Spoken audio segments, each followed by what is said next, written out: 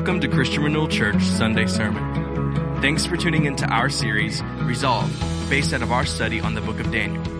For more information about this sermon and other resources, please visit christianrenewalhhi.org. Dr. Martin Lloyd-Jones was certainly considered the best preacher of the last 100 years. He was a physician. Martin Lloyd-Jones was a physician, a successful physician, and then he felt called to the ministry, and he worked alongside a very famous preacher, Dr. G. Campbell Morgan, at Westminster Chapel. And when Dr. G. Campbell Morgan retired, Dr. Martin Lloyd-Jones took over Westminster Chapel and pastored that congregation for 30 years. And he kind of revived what's called expository preaching. He was passionate about teaching the Bible in a day where there weren't many pastors really putting a lot of effort in teaching the Word. He taught book by book, kind of line by line, very systematically and thoroughly. But he had this thing about him. He was very articulate and very pointed. Like every word he spoke felt like you were just having heart surgery. He was just cutting you to pieces. Because of his kind of meticulous, thorough style, he's become somewhat of a theological authority. He was Reformed doctrinally. He was a Calvinist. But many said that he combined the fire of Methodism with the careful teaching of the word of the Reformed tradition. And it's funny to listen to theological debates today. Not that, you care, but I know some of you care. It's funny. My wife doesn't care as well. I say that. She's like, quit talking now. It's funny to listen to theological debates because they lobby his name around, Dr. Martin Lloyd-Jones, to try to support their arguments. And there was a particularly funny debate over the past 5 years where some people came out against our position that we believe that the gifts of the Spirit are still in operation today and that God still works miraculously today. They came out, that's the opposite of that is called cessationism. Cessationists believe that God quit moving in the ways in which he moved in the Scripture, either at the death of John the Apostle or at the conclusion of the canon. We don't believe that. We don't find that in Scripture, and we particularly don't find that in history. There's no historical evidence that God quit moving, and rather it's quite opposite. St. Augustine, for instance, believed kind of a cessationist view for most of his life until he experienced God doing some crazy stuff. And in the later years of his life, so St. Augustine, we're talking about AD 400. In the later years of his life, he said he witnessed something like 75 healings. So not scripturally supported nor historically supported, but this conference that came out, they kept lobbying Dr. Jones' name around in support of their position. But it seems that they believed just because he was a Calvinist that he was also a cessationist, and he wasn't. And it was really funny as people started to read him because he didn't believe what they were teaching at all. They were just throwing his name, trying to grab some authority. I love to listen to him over the years. He preaches with a straightforward intensity, man. He preached a series of sermons called Spiritual Depression. And that's kind of what I want to talk to you about today is, I want to read to you a couple excerpts from his sermon series called Spiritual Depression. He says, commenting on Psalm 42, he says this: have you ever realized that most of your unhappiness in life is due to the fact that you are listening to yourself instead of talking to yourself? Take those thoughts that come to you the moment you wake up in the morning. You have not originated them, but they are talking to you. They bring back the problems of yesterday, etc. Somebody's talking. Who is talking to you? He says, yourself is talking to you. Now this man, in Psalm 42, instead of allowing this self to talk to him, he starts talking to himself. Why art thou cast down, O my soul? He asked. And his soul had been depressing him, crushing him. So he stands up and says, self, listen for a moment. I'll speak to you now. He goes on to say, Professor Whitehead defined religion thus: religion is what a man does with his own solitude. You and I, in the final analysis, are what we are when we are alone. You and I, in the final analysis, are what we are when we are alone. He says, Paul had a love for God that rendered him independent of all that was happening to him. Whatever was happening, he said, I've learned to be content. And he made this comment, and this is the comment that I think I want to focus on today. I want you to consider today. It's kind of shocking at your first read. It says this. He made this comment on several occasions. He says, a discouraged church does not need encouragement. It needs doctrine. A discouraged church does not need encouragement. It needs doctrine. He's saying that in your moments of crisis, in your moments of great anxiety and fear, you don't need someone to pat you on the back and nurture you, although that may make you feel better. But he's saying in your moments of greatest crisis, in your moments of greatest discouragement, in your moments of greatest fear, what you need to remember is who it is that you serve. What you need is your doctrine to be sure. He comments on the disciples' anxiety during that great storm, you remember, when Jesus is asleep in the bottom of the boat. They say to Jesus, "Do you not care that we are perishing?" They're frantic. And they're still not fully aware just who it is who's in the boat with them. And we are learning, some of us are slower than others, and I'm probably on the slower spectrum, but we are learning not to live in a state of agitation. We are learning not to live gripped by fear. We are learning not to live dominated by anxiety, terror, alarmed, frantic, because we're beginning to understand who's in our boat. And understanding just who it is in your boat, well, that's a doctrinal matter. And one of the most silly comments we're making in our day and age is that doctrine doesn't matter. Doctrine does matter when you find yourself in a storm. Knowing who it is in your boat, that's a doctrinal matter. And this week, as we read our text, we'll find Daniel again in crisis, Nebuchadnezzar demanding that not only his dream be interpreted, but he's demanding that the wise men of the day tell Nebuchadnezzar what his dream is. And the magicians, the enchanters, the Chaldeans, remember that Nebuchadnezzar is conquering the known world. He is completely ransacking all of the known world, and he is grabbing all of their most bright-minded young men. And so in Nebuchadnezzar's presence, he has enchanters, magicians, Chaldeans, all the smartest and wisest. They know all the little rituals and all the chants. They know all the way to interpret the dreams, all the way to they know it all. But in this moment, they totally clam up. But the scripture tells us that Daniel, in this moment when Nebuchadnezzar has issued this decree that if the wise men cannot tell me my dream, I will have all of their heads. And we know from history that this was not a strange decree, and we know from history that this was sure to happen. So when Nebuchadnezzar's not lobbying this threat, Nebuchadnezzar means what he says. The axe is laid to your neck. If you cannot tell me my dream, I will have your head. And all of the world's finest magicians, enchanters, Chaldeans, they all choke. They clam up.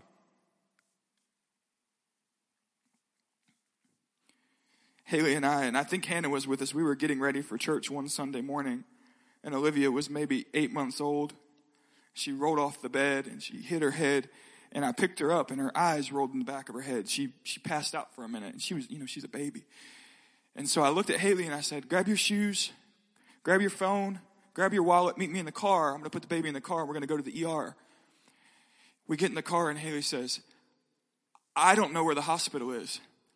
I Google mapped this before when I was preparing my sermon because I wanted you guys to know I was telling the truth. We live 2 miles from the hospital, okay? It's around the corner.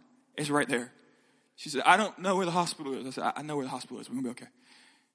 I get to the hospital door, and I let Haley out at the door with the baby. The girl's got no shoes on. She got no phone. She got no wallet. She ain't got nothing. Just totally pulling her hair out, running to the door. I had to go home and get the girl her shoes. She was looking like she was going to Walmart to get her groceries, if you know what I'm saying.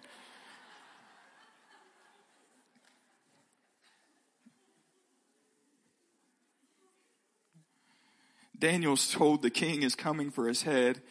He's facing execution and sure execution quickly. But Daniel remembered his shoes. He got his wallet and his cell phone. And with composure, he makes his petition to Nebuchadnezzar. And I'm suggesting this morning that he keeps his composure because he knows who's in the boat with him. He's grounded in his doctrine. The difference between Nebuchadnezzar, or difference between Daniel and all the servants of Nebuchadnezzar, is a doctrinal difference. It's a doctrinal difference. So let's read our passage this morning. Daniel chapter 2, verses 1 through 16. In the 2nd year of the reign of Nebuchadnezzar, Nebuchadnezzar had dreams. His spirit was troubled and his sleep left him. And then the king commanded that the magicians, the enchanters, the sorcerers, the Chaldeans, they be summoned to tell the king his dream. And so they came and stood before the king. And the king said to them, I had a dream, and my spirit is troubled to know the dream. The language here is specific, and all commentators agree.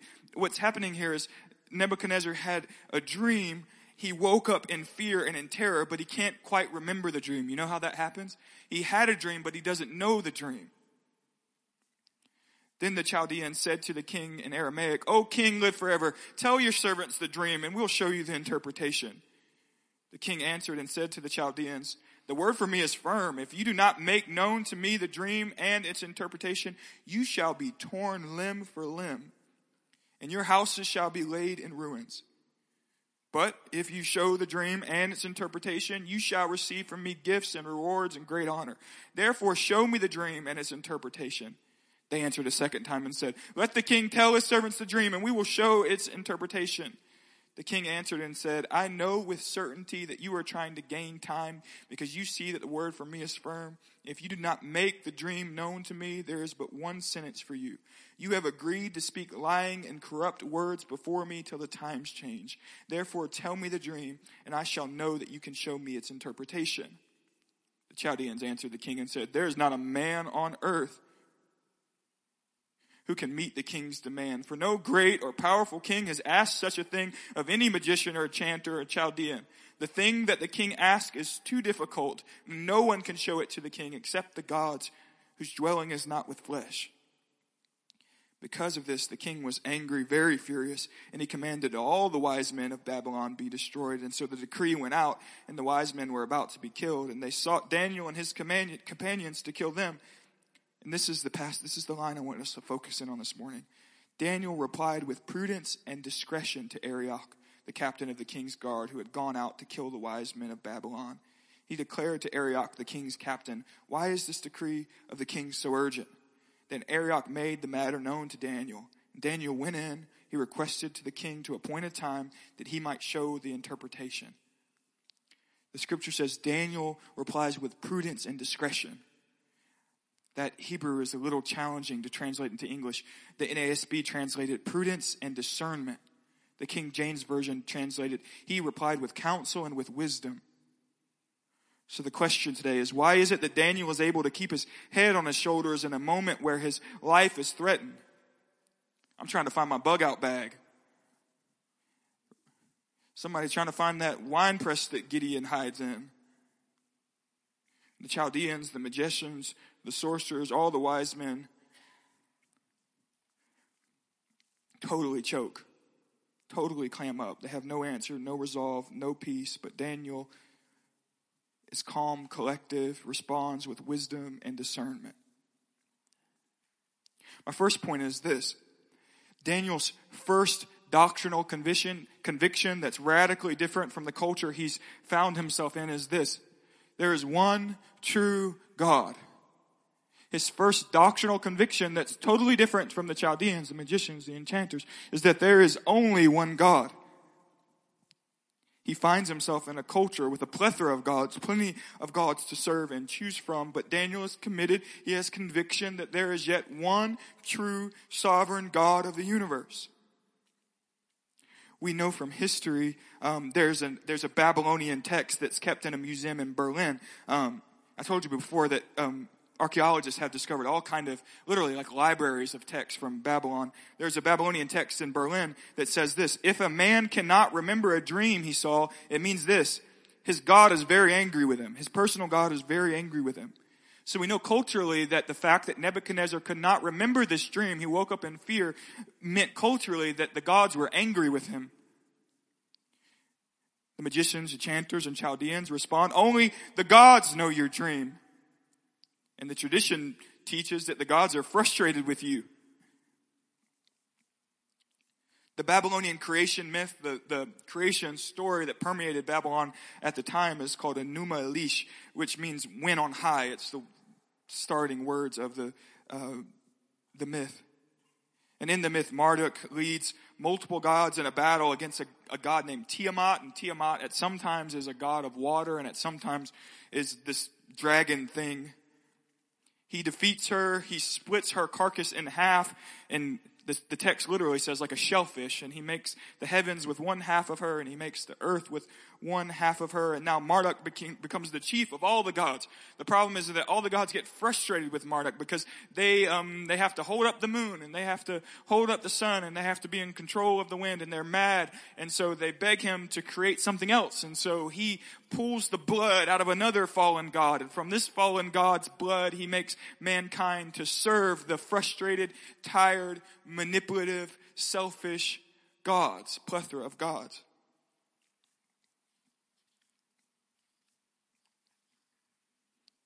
So in the Babylonian worldview, in the enchanter's, magician's mind, there are plenty of gods. These gods can grow frustrated. These gods, they get tired. These gods are selfish. These gods fight with one another. These gods are manipulative. These gods are proud. These gods are arrogant. And humanity feels the full brunt of this chaos. So Nebuchadnezzar says, tell me my dream. And they say, only the gods know. And the answer question is, which god and which temple and how could we possibly find out? They stumble and stutter. Again, the axe is laid to their head and they literally have no response. What god do they pray to? Which god knows the dream? I know you guys think I'm holy, but I've seen an episode or two of Sister Wives. And I feel bad for that man. Where I grew up, we would say, that man was hitting the crack pipe. What you doing? It's the kind of confusion polytheism creates. The kind of confusion this worldview creates. But Daniel doesn't have to go home and bite his nails. Daniel doesn't respond with anxiety. He's not confused about which God has this information. One historian by the last name of Dodd wrote on the spread of Christianity throughout the Roman Empire. He was a secular historian, but he made some really profound observations. He said this. He said, Christianity spread because of its exclusive nature. The religious tolerance that was normal in Greek and Roman practice had resulted by accumulation in a bewildering mass of alternatives. There were too many cults, too many mysteries, too many philosophies of life to choose from. You could pile on one religious insurance with another and still not feel safe. But Christianity made a clean sweep. It lifted the burden of freedom from the shoulders of the individual. One choice, one irrevocable choice, and the road of salvation was clear. And this is our faith. We believe in one eternal God. One eternal God. One God who exists in three persons. But we're not polytheists by any stretch of the imagination. There's one God, one name by which we're all saved, and we know exactly who he is. I'm not going to a palm reader anytime soon. You won't find me messing with any kind of voodoo, looking for an inner healer. I'm not going to the east to meet with a holy man. There is one God. And we need to learn the difference between honoring people with different religious views without falling into what's called syncretism. Syncretism is absolutely where our culture is heading. Syncretism is basically when you begin to meddle multiple religions together. We laughed 10 years ago when Oprah started making claims about there are many paths and many ways and all gods lead to the same. We all laughed at Oprah 10 years ago, but today those are the ideas that permeate our universities. When absolute truth was dethroned and we started teaching relativism, relativism means that there is no perfect truth. Everyone gets to pick and choose what's true for them. If relativism is exalted, then polytheism comes right with it. Because if relativism rules, then you get to pick which God is true for you. And then if your kids find themselves in absolute chaos and what they believe is everybody gets to pick their own God, they may think should try my neighbor's God with this problem because my God's not working. I don't want my kids wondering if they should be praying to anybody else other than Jesus when they experience chaos, because there's one true God. One God for Daniel. His name's Yahweh. One God. We don't believe in a God, we believe in the God. And we don't believe Jesus is a way, we believe he is the way. You abandon your monotheistic doctrine, the Shema of Deuteronomy 6:4. Hear, O Israel, the Lord our God, the Lord is one. You abandon that and you abandon peace in moments of chaos. The church needs to hear that today, hear it desperately. If you abandon your monotheism in moments of chaos, your kids will wonder which God to run to. There's one God, one sovereign, pure God. Second, his difference, doctrinal conviction than the magicians, the enchanters, is that there is one God, and that God knows the dream. One God, and that God is omniscient. Psalm 147:5 says, his knowledge has no limit. In Isaiah 44, God declares, who is like me? Let him proclaim it. Let him declare it, set it before me. Since I appointed an ancient people, let them declare what is to come and what will happen. He says, fear not, nor be afraid. Have I not told you from of old and declare it?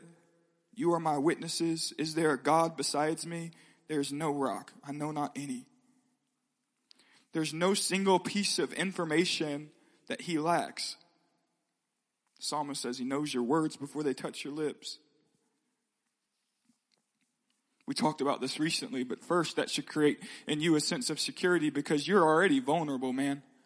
You can be as honest with God as you want to be. We have this thing in culture where we don't always want to be honest with people around us because we don't want them to know that we're struggling or that we're weak. Vulnerability is a prerequisite with God. He already knows.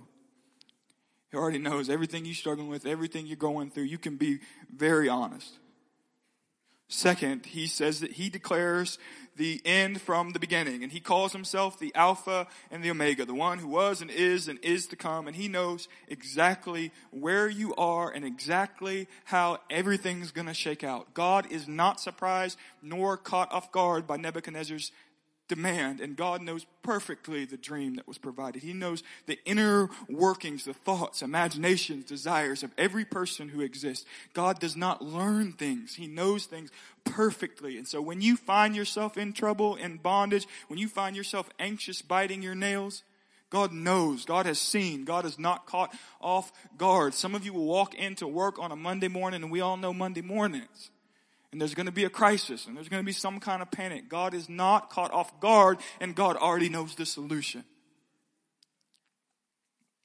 He's seen the beginning to the end. The Babylonian gods are not omniscient. They say in a general sense, the gods know the dream, but every god doesn't know everything. Otherwise, they wouldn't be able to stab each other in the back. They wouldn't be able to have strategy in war like their texts tell us. The chaos of the Babylonian gods produces chaos in the hearts of their followers. But the omniscience of Yahweh produces confidence in the heart of Daniel. Confidence in the sense that he knows exactly who to go to. And he's confident that who he has to go to knows the dream. There are going to be days where you struggle. There are going to be days where you're met with complete terror and fear. Sickness may knock at your door. Financial devastation may come creeping in. But God knows. He has seen the beginning and the end, and the resolution is already prepared. Trust him. Follow him. Don't freak out. Learn to be calm in the midst of chaos.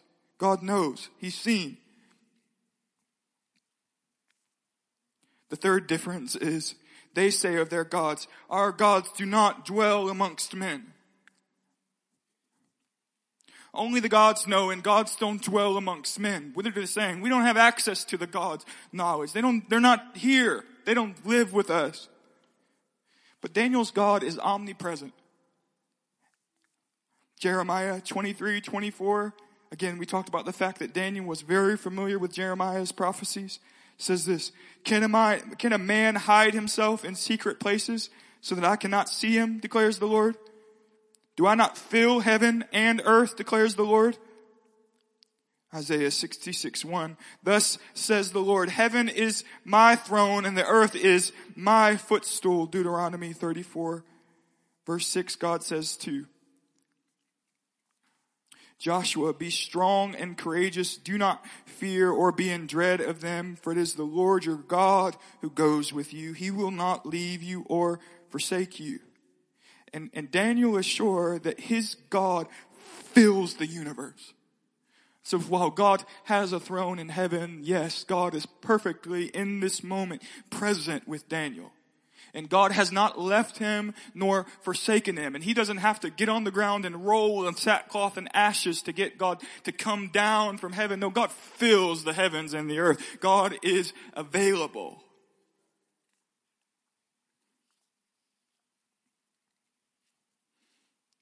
They say only the gods who dwell not with men know, but Daniel's God meets with him in the morning, and he meets with him in the evening, and Daniel's God walks with him through all of his struggles, and Daniel's God rejoices with him in all of his victories. The gods that are not with us, Daniel's God never leaves, never forsakes. The men of God of old knew Daniel's God. Genesis 5:24 says that Enoch walked with him and he was no more. And Moses, he spoke with him. And Abraham, he stood with him. Daniel is not in this trial alone, and you are not in your trials alone. When you face opposition, you don't face it by your own strength. It's not by strength or might, declares the Lord, by his Spirit. You don't face your problems and your anxieties and your fear by your own energy or by your own wisdom. You face it by the presence of the Lord. And all the Chaldeans and all the magicians and all the enchanters, they interpret dreams through little formulas. Remember we talked last week about they would sacrifice an animal and lay out its liver and try to prophesy from the shape of the thing. Daniel has no formula.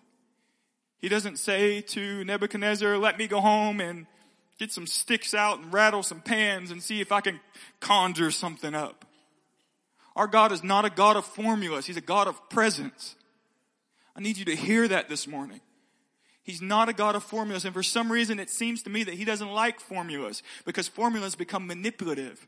You start saying, I jumped over the hoop and I did left and right, and now I'm going to control what God does and doesn't do. And that's not the God we serve. We don't operate by formula, we operate by presence. Daniel says they have all their little formulas and they can try all their little things, but I have a God who's with me. You face problems and trials bathed in the presence of the Lord. If you're a believer in this room this morning, God calls your body his temple. And he intends to fill that thing up. You lean on his strength. And finally, this is my last point. Daniel doesn't panic because he knows God is able to finish what he started. The omnipotent God of the universe is absolutely sovereign over his life. Daniel could be dying today, but only if God says so. I don't think for a moment Daniel thought that God would never allow him to suffer. Why don't I think that? Because the man has already suffered. And the Talmud tells us that Isaiah, who was just a couple hundred years before Daniel, prophesied his whole life and then was sawn in half. And history tells us that Jeremiah, remember Jeremiah wrote Lamentations, man. He was beaten. We know that from scriptural text, but extra biblical text tells us that later in Jeremiah's life in Egypt, he was stoned. So the men of God before Daniel weren't exempt from trial, and many of them experienced harsh, cruel deaths. So this could be the day that Daniel's going to die. But Nebuchadnezzar doesn't get to make that decision. This could be the day, yes, but it's only the day if he says so. And there will be a day when I'll eat the dust, but on that day, it'll be the day the angels of heaven are waiting to meet me. And I'm waiting for the sound of the trumpet.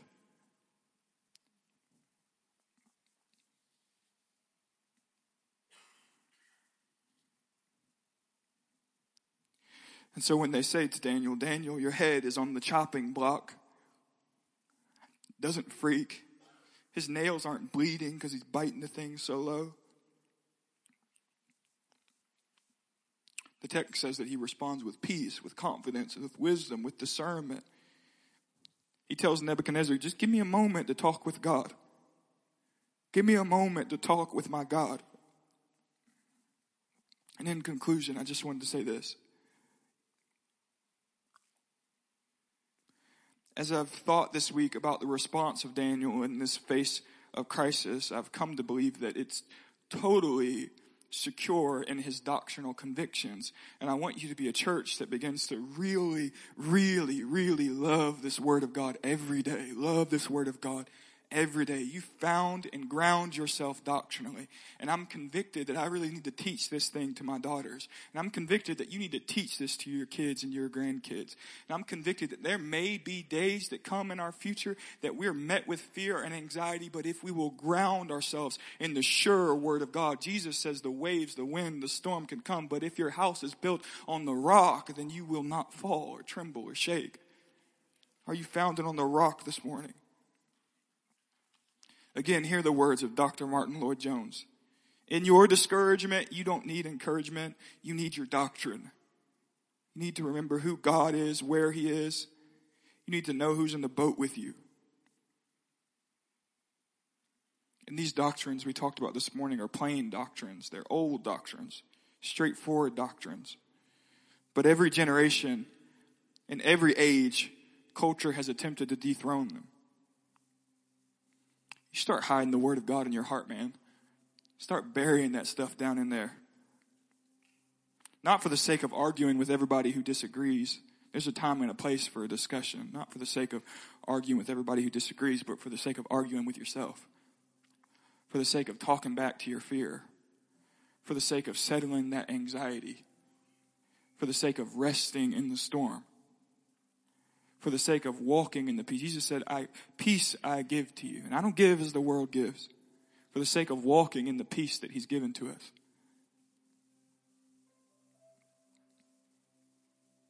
And I just want to close with saying this.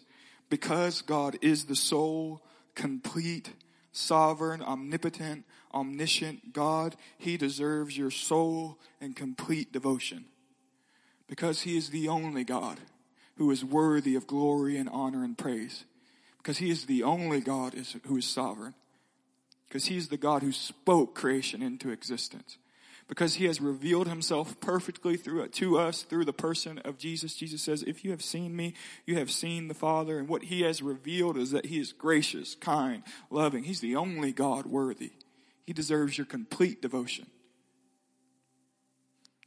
Let every idol crumble. Let the idol of fear fall apart. That idol of anxiety, let that thing just fall to the ground. We need to be careful not to think too much of the demonic and allow the demonic to raise its head and somehow become equal to the power of the Holy Ghost. It ain't close, man. It's not close. Not even close.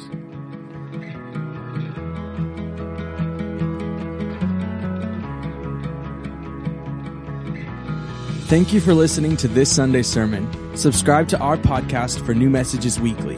Visit ChristianRenewalHHI.org for more resources. We hope you have a blessed week.